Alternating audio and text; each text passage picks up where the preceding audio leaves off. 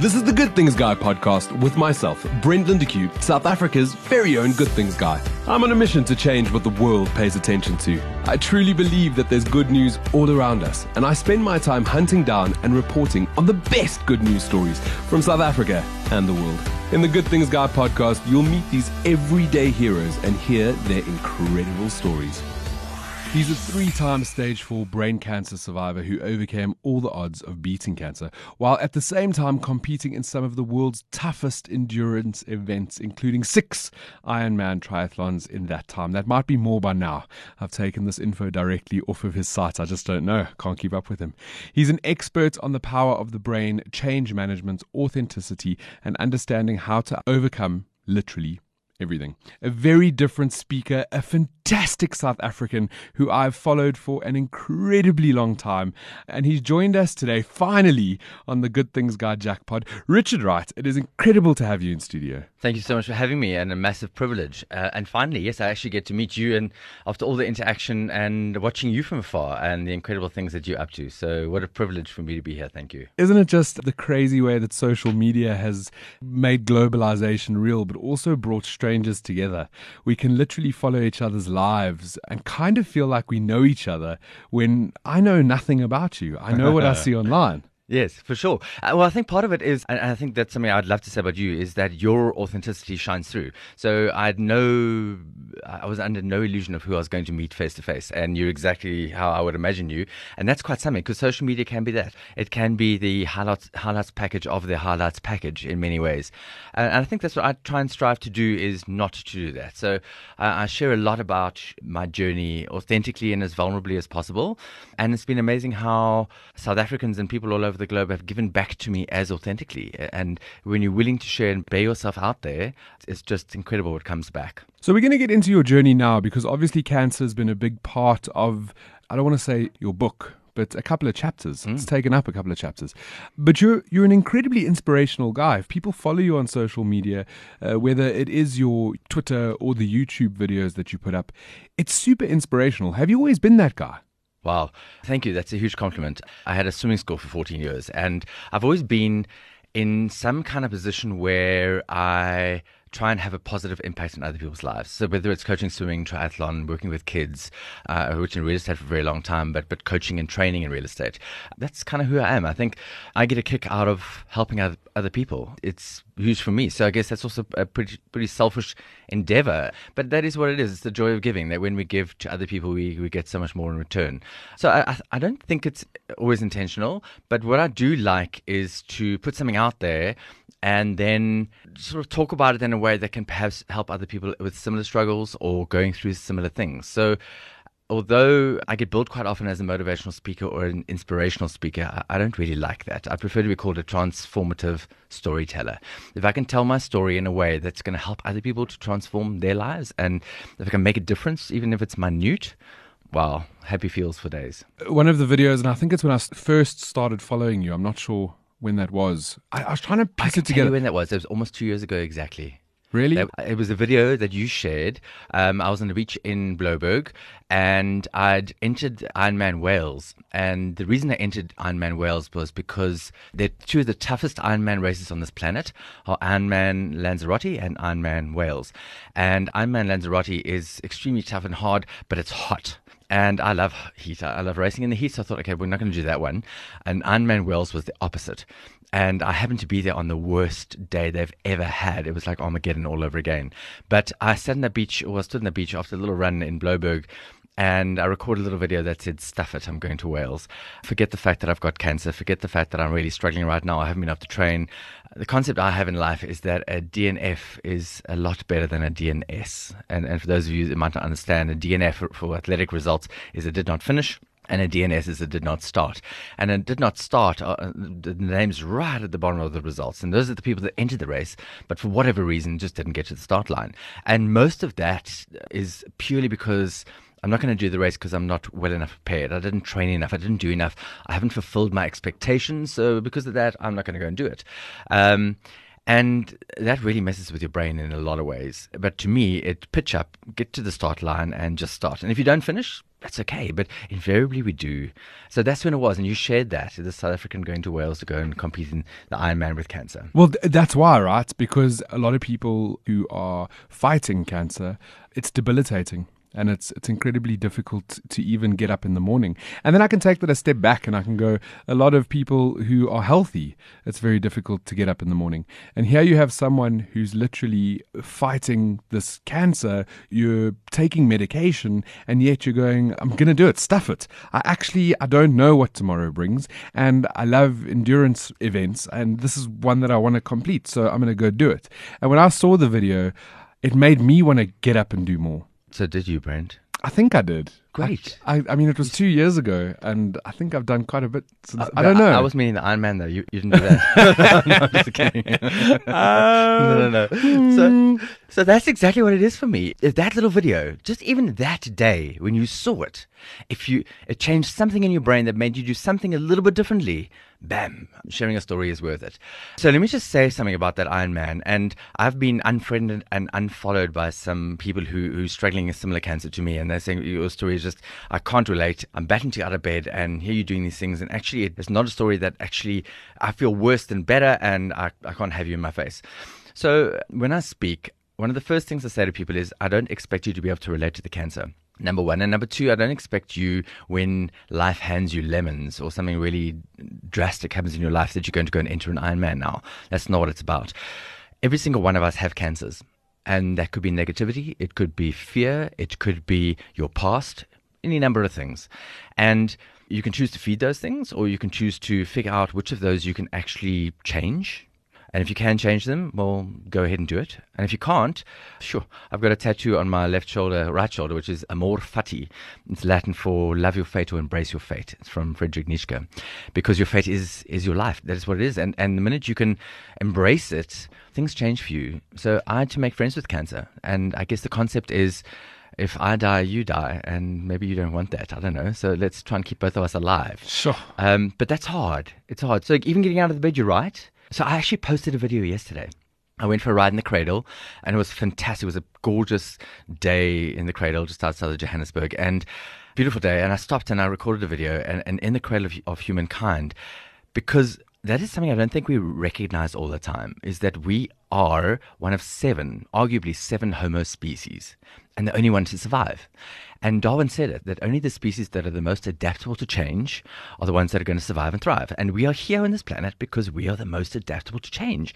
But yet the minute change hits us, our first response is fear and being a victim. And that is part of the reason why we're still on the planet, because our response is a healthy one. It's like, WTF, what hit me on my comfort zone? But it's what you do next that counts. So I might have stage 4 brain cancer, but I'm not a victim of cancer. You see, on the day I get diagnosed, I'm a true victim. I am a victim of this thing. On the day you get divorced, on the day somebody that you really love leave this planet, any number of things that hit you, on that day that thing happened, you are a true victim of whatever it is. The day after it, I'm Richard who has cancer, or I'm Richard who still chooses to be a victim of cancer. And that's a choice. It's the wolf you feed. It's the wolf you feed. Correct. Yeah. And law of attraction. Whatever you think you're going to attract more of. Speak to me about that first diagnosis. You talk about the day, you're a 3-time stage 4 brain cancer survivor. When was the first? Before I go to the first, I love the fact that you highlight that, and that's for that reason I put it on all the social media. So I've only been in remission twice, but yet I am a 3 times brain cancer survivor. And I think that, again, is the mindset. If you have cancer, if you have some kind of disease or something happens to you, you've only survived it once you are in remission. So on the day I'm in remission, I've survived stage 4 brain cancer. Well, no, here we are chatting. Clearly I'm surviving. Yes. I don't have to be in remission to survive this thing. On the day cancer gets me, I die from cancer, I'm no longer living, and I'm no longer a cancer survivor, but then I'm dead and it doesn't matter. Until that point, I get to live either as a survivor or not. So in my journey, it's been, over 3 years, it's been incredibly hard to witness people, especially when I go into Santon Oncology and I've got a drip in my arm and getting chemo, and you look at the people coming through the door, and you can identify immediately those that are cancer survivors and those that are cancer victims. And it's just in the demeanor, it's in the eyes. And it doesn't mean that every single person who's a cancer survivor, who lives like one, is going to survive the disease. It's a horrible, disgusting disease. It takes even the strongest. But every single one of those people will have a better quality of life. They will live longer. They'll confound the doctors. And they'll do things that people who are victims are not going to do. But it's hard to get there. So that first prognosis was incredibly tough for me. Talk to me about the lead up to it. So you're healthy, you're fit, you're endurance eventing, you're all these. I mean, you speak about owning a swimming school 14 years ago. You've always been incredibly active. And when I look at you today, you look pretty damn fit. So you've been good to your body, I would assume. So that's the hard part is I've lived a good life from a health point of view. I've never been overweight. I've never been into bad foods. I've never drank excessively, although, what is excessive drinking? Anyway, we can debate that one. I've never done the drugs and the smoking and things like that. So I think I've lived really clean and well. And I've done really well at endurance triathlon. So I've won age groups. I've been the first amateur across the line, top 16 overall in Ironman South Africa. And then I couldn't train. I really battled to train. I went through the stage where I realized I'm not so strong after all, and there's something really wrong. I'd been diagnosed with a tumor on my pituitary gland back in 2004 when we were trying to fall pregnant. But it was benign, non-cancerous, and we were able to control it with medication, and that was a 12-year journey. But at that point in time, 2015, I knew there was something dramatically wrong. But I was still determined I was going to go and do this Ironman the next year. So with very, very little training, I was determined. And a couple of weeks before, I went to go and see my neurosurgeon, and we did another MRI, and we found out that this tumor had increased dramatically in size. It was no longer a microadenoma, it was a macroadenoma, and it was non-responsive to the medication. And that was the first time we had a conversation about cancer. But it was a kind of I'm sure it can't be, because if it is, it's an incredibly, incredibly rare form of cancer, no known cause, and you certainly are not the demographic to get this thing. But I'm not quite sure what else it can be. And I went to go and do the race anyway, despite his request that I don't. But I know my body quite well, and we're good friends. So I finished the race. It was long, it was hard. It was a real mental exercise, but so empowering to do it. And that's part of my journey through cancer and trying to do endurance events is we do hard things because it enables us to do harder things. And that's the power of the brain. And when you learn to unlock that. I need you to repeat that, because that's such an amazing statement. We do hard things because it enables us to do harder things. Yeah. Every single time. Say you get up and you go for a walk around the block. Just that getting up at 4:30 and it's dark and nobody else is around. That feeling of empowerment that you get from that thing, that was hard to do. It was hard to do. It's easy to do the next day. And the next day you're going to push a little bit further. And so what you're doing is you are essentially empowering your brain to do harder and harder things. And let's be honest, nothing in this life that was substantial, something that you look back and you're proud about your achievement or success, was ever achieved because it was easy. But yet somehow we look at our lives and we kind of expect that it should be easy. And then when they're not, it's kind of, who hit me on my comfort zone? What happened there? So I knew that 5 days after the race, I was booked in for a lumbar puncture. You can't determine brain cancer from a blood test because of the blood-brain barrier. But I was pretty confident that, okay, yes, it was an extremely hard Ironman and I was battling with the training, but still surely not cancer, not me. And we rushed the results through, and the surgeon had already booked a theatre because, in his words, if it is cancer, it's extremely aggressive. We don't even know if it's a primary source of cancer, and we need to try and get rid of it as soon as possible. And I did the stupidest thing, but the most natural thing you could ever do is I went to Dr. Google.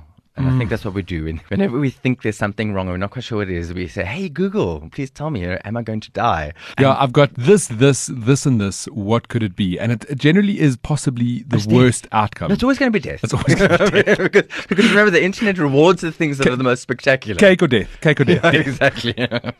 So it was like, oh my goodness. And 0.02% or 0.2% of all pituitary tumors become cancerous, so it's freaky rare. And then I looked at the survival rate, and just nobody survives this thing. In fact, most of it is discovered on autopsy. It's like, no, this can't be me, surely not. And the results came back, and it was cancer. And the good thing about that, it happened so suddenly. It was. I took an Uber in to go and have the lumbar puncture because I knew I wasn't going to be able to drive home. I hadn't really said anything to anybody. And then I sat there and, okay, well, what am I going to do now? I'm going to tell people? Am I just going to go into theatre? Or I didn't even tell my parents. It was that kind of how do I do that now? How do I'm batting to even process this. How do I now spring this on somebody else? And I regret that. And my mom still makes me regret it to this day. It was a bad decision. But that's how much of a surprise it was. And when I came to, when the surgeon came to see me much later that evening, I only had one question for him. And that was, did you get it all? That's all I want to know. And his words were amazing. So I had transfernodal surgery. They went through your nose and drill into the brain. It was great. It was great. Well, I didn't have to have that chainsaw massacre scar, which maybe it would be quite spectacular, but I'm very glad I don't have that. And just to explain, Richard has got no hair, so there would be a great, or you'd tattoo it. I'm sure there would be some sort of tattoo together. I'll never ever forget seeing that picture on the internet. I'm sure you've seen it. Is that little boy who got brain cancer and who had exactly that huge big scar, and his dad went and shaved all his hair off and got a tattoo exactly like his son. And unfortunately, his son has passed away since then.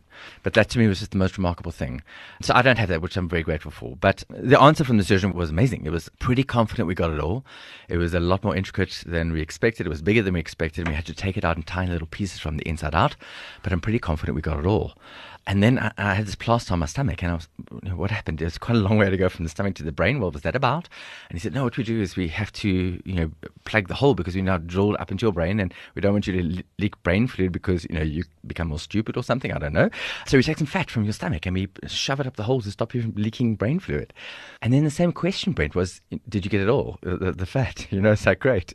So now I kind of figured that, when it's winter time and I don't train so much and I get a bit of a muffin top, it's not new fat. It's just the old fat that's kind of just draining down from my brain. That's what that is. But it was such an empowering thing. It was like, Ironman 1, cancer null, About 6 weeks after that, I had to go for radiation. It was a planned 30 treatment radiation plan. And the reason for that was to make sure that they got all the cancer, wasn't going to come back. And more than anything else, just to make sure. And at that point, they still weren't sure if this was a primary cancer or secondary cancer, if it had metastasized. So in going through the radiation on week 3, we did an MRI just to make sure they're hitting the right spot. And at that time, you always know when, so there's the thing, I've written quite a lot about it called scanxiety, is that anxiety you have when you have scans or anything, blood test done, or even when we go in discovery or have to have that AIDS test or whatever it is. So I'm so safe and I'm like sexually safe, and I know my partner, like I know my history and I know how my year's been. I'm good. Everything's good. And I might have had an injection for something, whatever, but I saw them take the needle out of that sterile little thing. I'm good. Yeah. And then I go at the beginning of the year for that discovery test, and I have that scanxiety. It's the worst thing ever. I do say to the nurse always, please do my blood pressure afterwards, because before it's going to be the wrong thing. Exactly. Let's just do it afterwards. Yeah, I get what you're saying. No, it's terrific. Especially if you go on a Friday and then it's like a weekend and you always know when you get a phone call from the receptionist or one of the oncology nurses and they give you the results over the phone, it's great. But when they phone you and say, please come in and see the specialist, at that point in time, you already know. So I was called in, and just looking at the oncologist's face, it was enough for me to know there was something drastically wrong. And at that point in time, I was told it's spread already to the underside of your brain, to the left ventricle. It's spread to the other side of the pituitary, and I was told I had 6 months. And I made the mistake, and don't ever do this, if you have something that you think is traumatic and drastic, and it's going to be really hard to hear, take somebody with you. Because what happens is that the minute you hear something that's really bad, you switch off. You don't listen to anything else. And to have somebody else who's in the room with you and who can relay back what that doctor actually said after all of that is invaluable. In fact, get them to record it on a phone. But that was one of the biggest moments of my life, without a doubt. And how do you process that?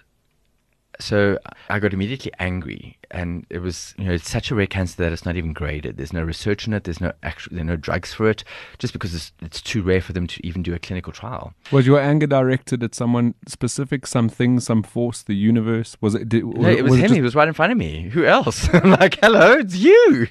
At that point in time, it was, how dare you? How dare you? Tell me how long I've got. How dare you? Where did that even come from?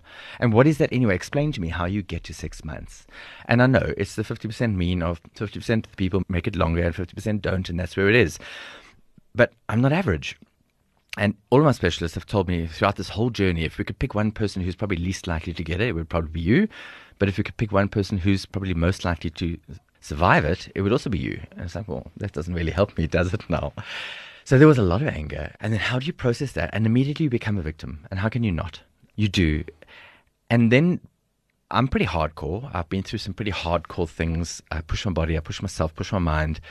The next couple of weeks were taken up with, all right, I'm going to fight this thing. I'm now going to become the ultimate cancer warrior. My entire life became about beating cancer. But the problem with that is cancer owns you. So your identity becomes the thing, the obstacle that you're trying to overcome, which is quite an important thing about obstacles. Mark Twain said this, and I'm going to misquote him, but the concept you'll get, or at least the quote is attributed to him. He said, I've suffered some terrible things in my life, some of which have actually happened.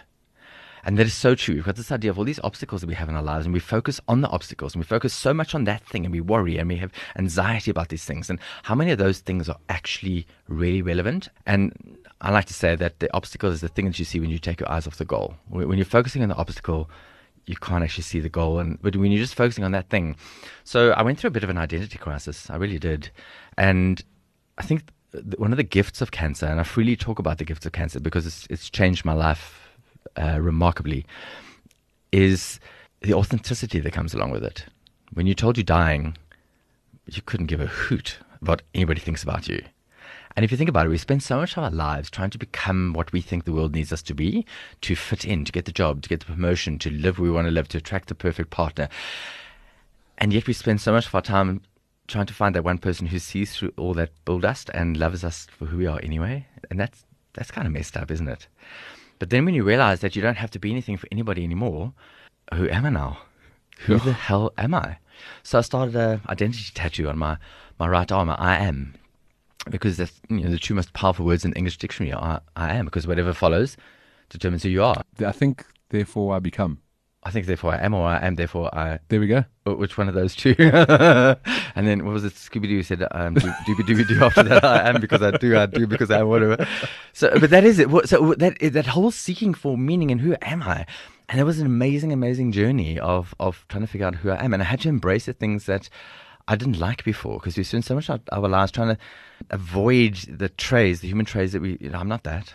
But yet you are. You're this glorious mix, conglomeration of every single amazing and horrible human, that's the yin and the yang, of human trait out there. You just get to choose which ones you want to be. And that's quite important. But throughout that struggle, I'll never forget this, and this is the real watershed moment between me understanding that I was a victim of cancer, even though I thought I was a cancer warrior, and becoming something else, becoming a survivor. I picked up on two girls from aftercare. I've got them 1 week and their mom has them 1 week. And on the weeks when I had them, they were the best for me, going through some really tough times. Even now, you just have to put your big boy Brooks on and pretend that life is great.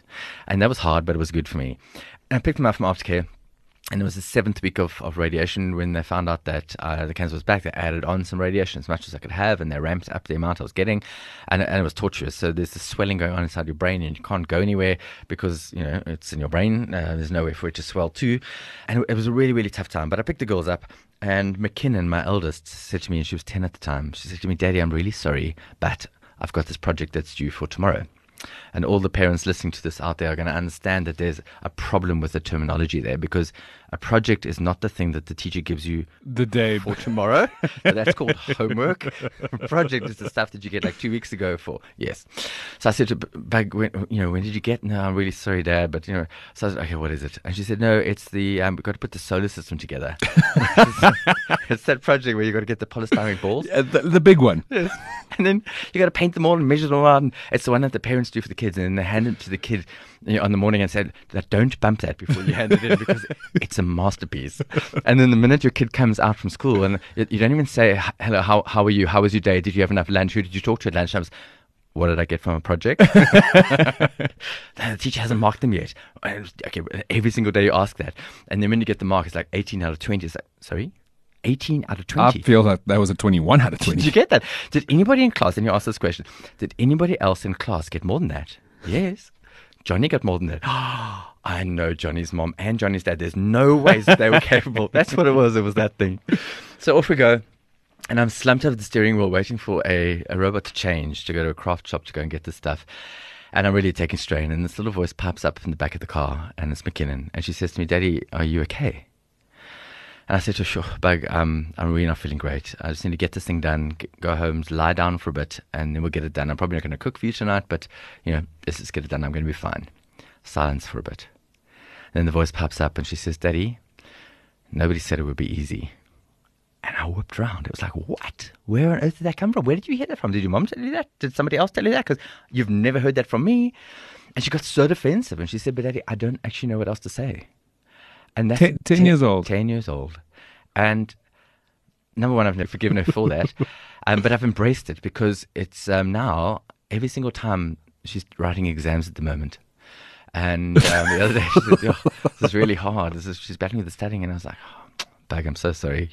Nobody said it was going to be easy. So she hates me for that. But it was the kick that I needed to actually say, Richard, if you're going to continue this way, cancer is going to beat your ass. And if you're going to beat it, you have to beat it in your head first. So brain cancer, but you've got to beat it in your brain. And the very next day I put on a pair of running shoes and decided if I could walk around the block, that was enough. Just to get up and get out there was going to change my thinking towards what I had. Because I think that's the biggest thing. Immediately you get cancer and you hear about cancer, you immediately think death sentence, you immediately think the worst. It's an incredibly hard thing to deal with. The depression that comes along with it is debilitating, but you can't really deal with the depression because you're trying to beat this physical ailment. It's incredibly hard, and so much of that is mental, as is any other challenge that any of us face in our life. So how do we overcome that stuff? And you've got to beat it in your head first. I choked up there a little bit because I feel like I don't know you, and I've followed you on social media and I've followed this journey, and I really thought I knew your story. And it's so complex, everything that you've gone through the last couple of years. And I got to catch you on the tail end of this inspirational guy on Blouberg Beach talking about how he's going to go get what he wants because he wants it. But you're saying it's here. It's all in the head. You got to overcome these challenges first here, and then you can put the shoes on and start walking. That's exactly right.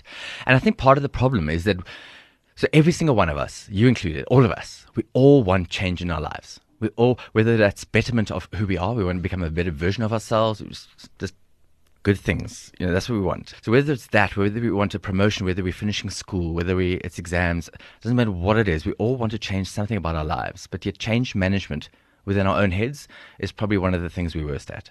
And the reason for that is we try and change our lives through trying to change our behavior. So exactly the way you started, and I love the story. You were at a traffic intersection and you rolled down the door and you handed something out of your car to somebody. And it was amazing. You don't keep up that behavior if you're trying to do it from an action point of view.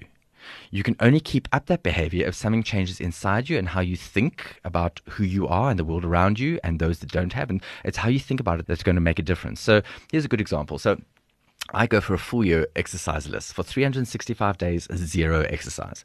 And on one particular day of the year, I decide I'm going to change my entire life because now I'm going to exercise. And that's normally the 1st of January, right? Yes? Yeah, that's pretty.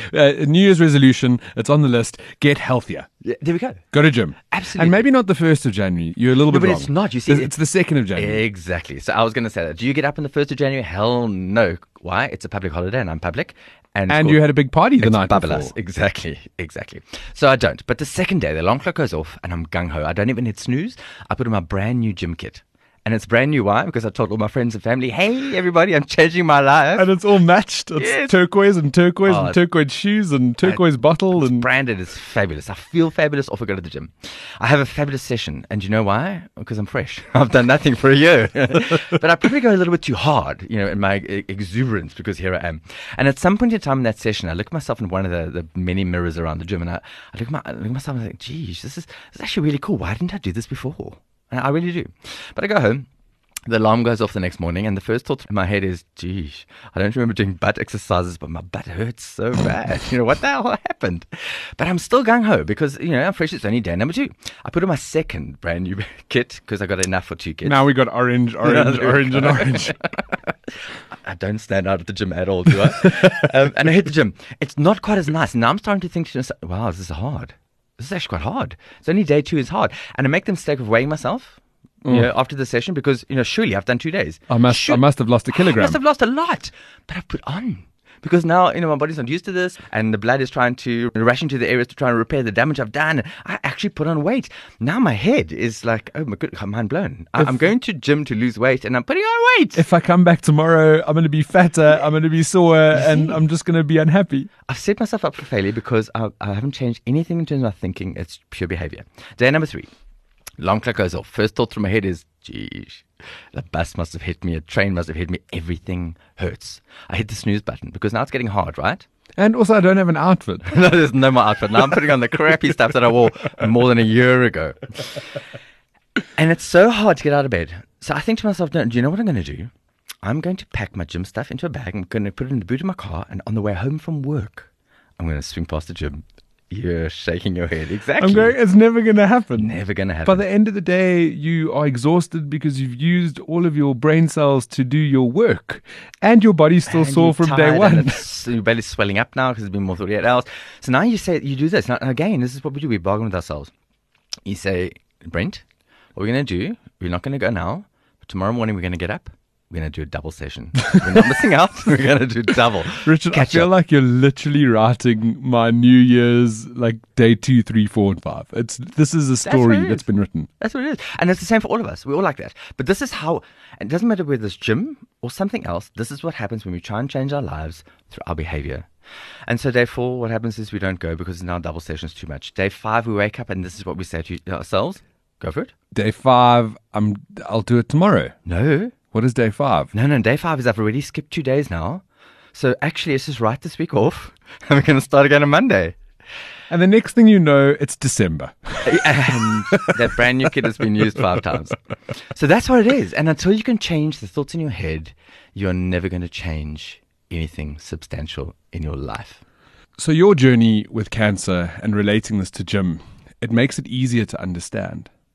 But how do we take that that you've just said and your journey and what you've been through and what you're still going through, and how do we apply that to like the current narrative in South Africa? And I know crime is atrocious. Yeah. And I know that we've had really bad leadership with we can just mention the name Zuma, and we all understand what we had to put up with for years. But how do we change the narrative that we've created for the last 30 years, where we can sit around a table and completely put our country down and never see anything good about it? Right. How do we start? I love that question. How do we start to change the way that we see where we live and this place that we call home, to try and be a little bit more positive about what is here currently? We are here and we're living here. So why are we not positive about where we are? We are survivors of absolutely everything that has ever happened to us in our lives, right? The fact that we live in South Africa, we are currently surviving that. And tragically, not everybody is, but we are. And you have a choice to live and celebrate that or not. So I love the question in many ways. So one of the things I often ask people is, how many of you, talking to an audience, how many of you know somebody who packed up their entire lives, their cats, their dogs, their 2.5 kids, their goldfish, and went off to any other country that would have them but South Africa? And everybody in the room is going to put up their hands and say, yes, I know somebody, or know somebody who knows somebody. And then the question I ask is, in the last year, how much has your life actually changed so much to the detriment that you wish that you'd packed up your kids, your cats, your goldfish into a container and shipped yourself off? It actually hasn't. And for some people it might have. So let me tell you my story just very quickly. I went into remission the first time as only the 118th person on this planet to ever have survived a primary pituitary carcinoma, which is freaky. And I celebrated massively. And about 2 months after that, I went away for a weekend just to try and put myself back together again and repair some of the damage to me from cancer. And I got back, and I didn't have my girl, so I was on my own. And I got back at about 6 o'clock. About 2:30, 2:45 the next morning, I was awoken by this noise, and it didn't take long to figure out that it was the sound of people breaking into my house. And I was held up in my house for 2.5 hours, 3 men with guns in my bedroom, as they tried on my running shoes, my work clothes. Hey, what do you think I look like in this? Dude, you're going to run fast in those shoes. It was horrific. And I'd cancelled my short-term insurance because I was dying. Oh. And I hadn't reinstated that. So I watched all of this and thinking, I've got these medical bills. I've got no way of replacing any of this stuff. My work clothes were taken, every single pair of running shoes, all my appliances, tech. I was wiped out. And I sat there thinking, wow, I've survived 118th person on this planet. But I could die because people are in my house. So I could choose again to live as a victim of armed robbery. I could have decided that South Africa wasn't it for me. But again, it's the thoughts that go through your head. It's what you choose to think and believe. So if you're reading all the news and you on Facebook and you're engaging in people who are complaining and negative, and you're just going to attract more of that same stuff. And what I say to people is, say you didn't have any access to any news whatsoever. How bad is your life? Your life is freaking amazing. Actually, in South Africa, we are still incredibly blessed. We're an amazing place to live. So that's number one. It's just what you fill your life with. What I talk about quite a lot is happiness, and happiness is a feeling. And the story I tell is that through a lot of my cancer journey, I was single, and that was excruciatingly hard. Times when my kids weren't with me, you wake up in the middle of the night and you're in a sweat and you're really battling and you're on your own, and you just wish that there was something in the bed that was warm and you could reach out and it was just there.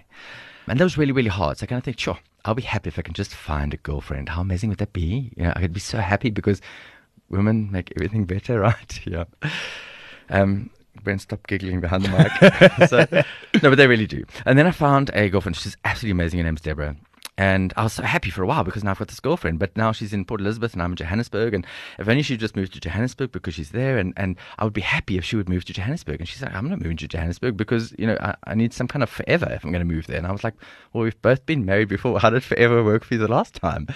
And then I proposed because that's kind of what she's expecting. And then she still doesn't want to move because she says, she's not sure if I've got that Tinder profile and she doesn't know what's happening there. And maybe we should get married. And I'm like, really? Do we have to get married for us to be happy? She's like, yes. And then we get married and we're happy for a while and it's great.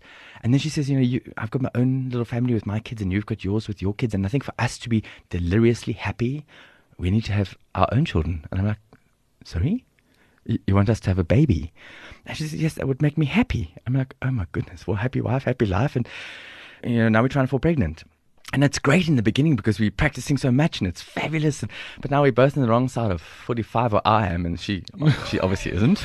And now we're going to the Medfilm Clinic and it's Dr. Rodriguez and it's fertility clinic and it's ovulation tests and man, if we could just fall pregnant, we would be happy. And then finally we fall pregnant. And Brent, it's the worst time in a man's life. It's so hard. She's complaining she's got cankles. She's only carrying one, but she's eating for 15. And I'm hearing sentences like anchovies and peanut butter in the same sentence. And everything's like moaning about everything. It's complaining. And then I say the following as a guy. I say to her, do you know how lucky you are? You got like a 9-month head start on me. I'll never get to experience this growing this thing inside your stomach and whatever. And I bet you, as a guy, that if I was pregnant, I wouldn't moan like that. Like the worst thing I could possibly say. Yeah, all the listeners, all the female listeners are like, oh, what is it? I believe this guy up till this point. Up to this point. This is it. Trust And out then the window. Finally, we fall pregnant.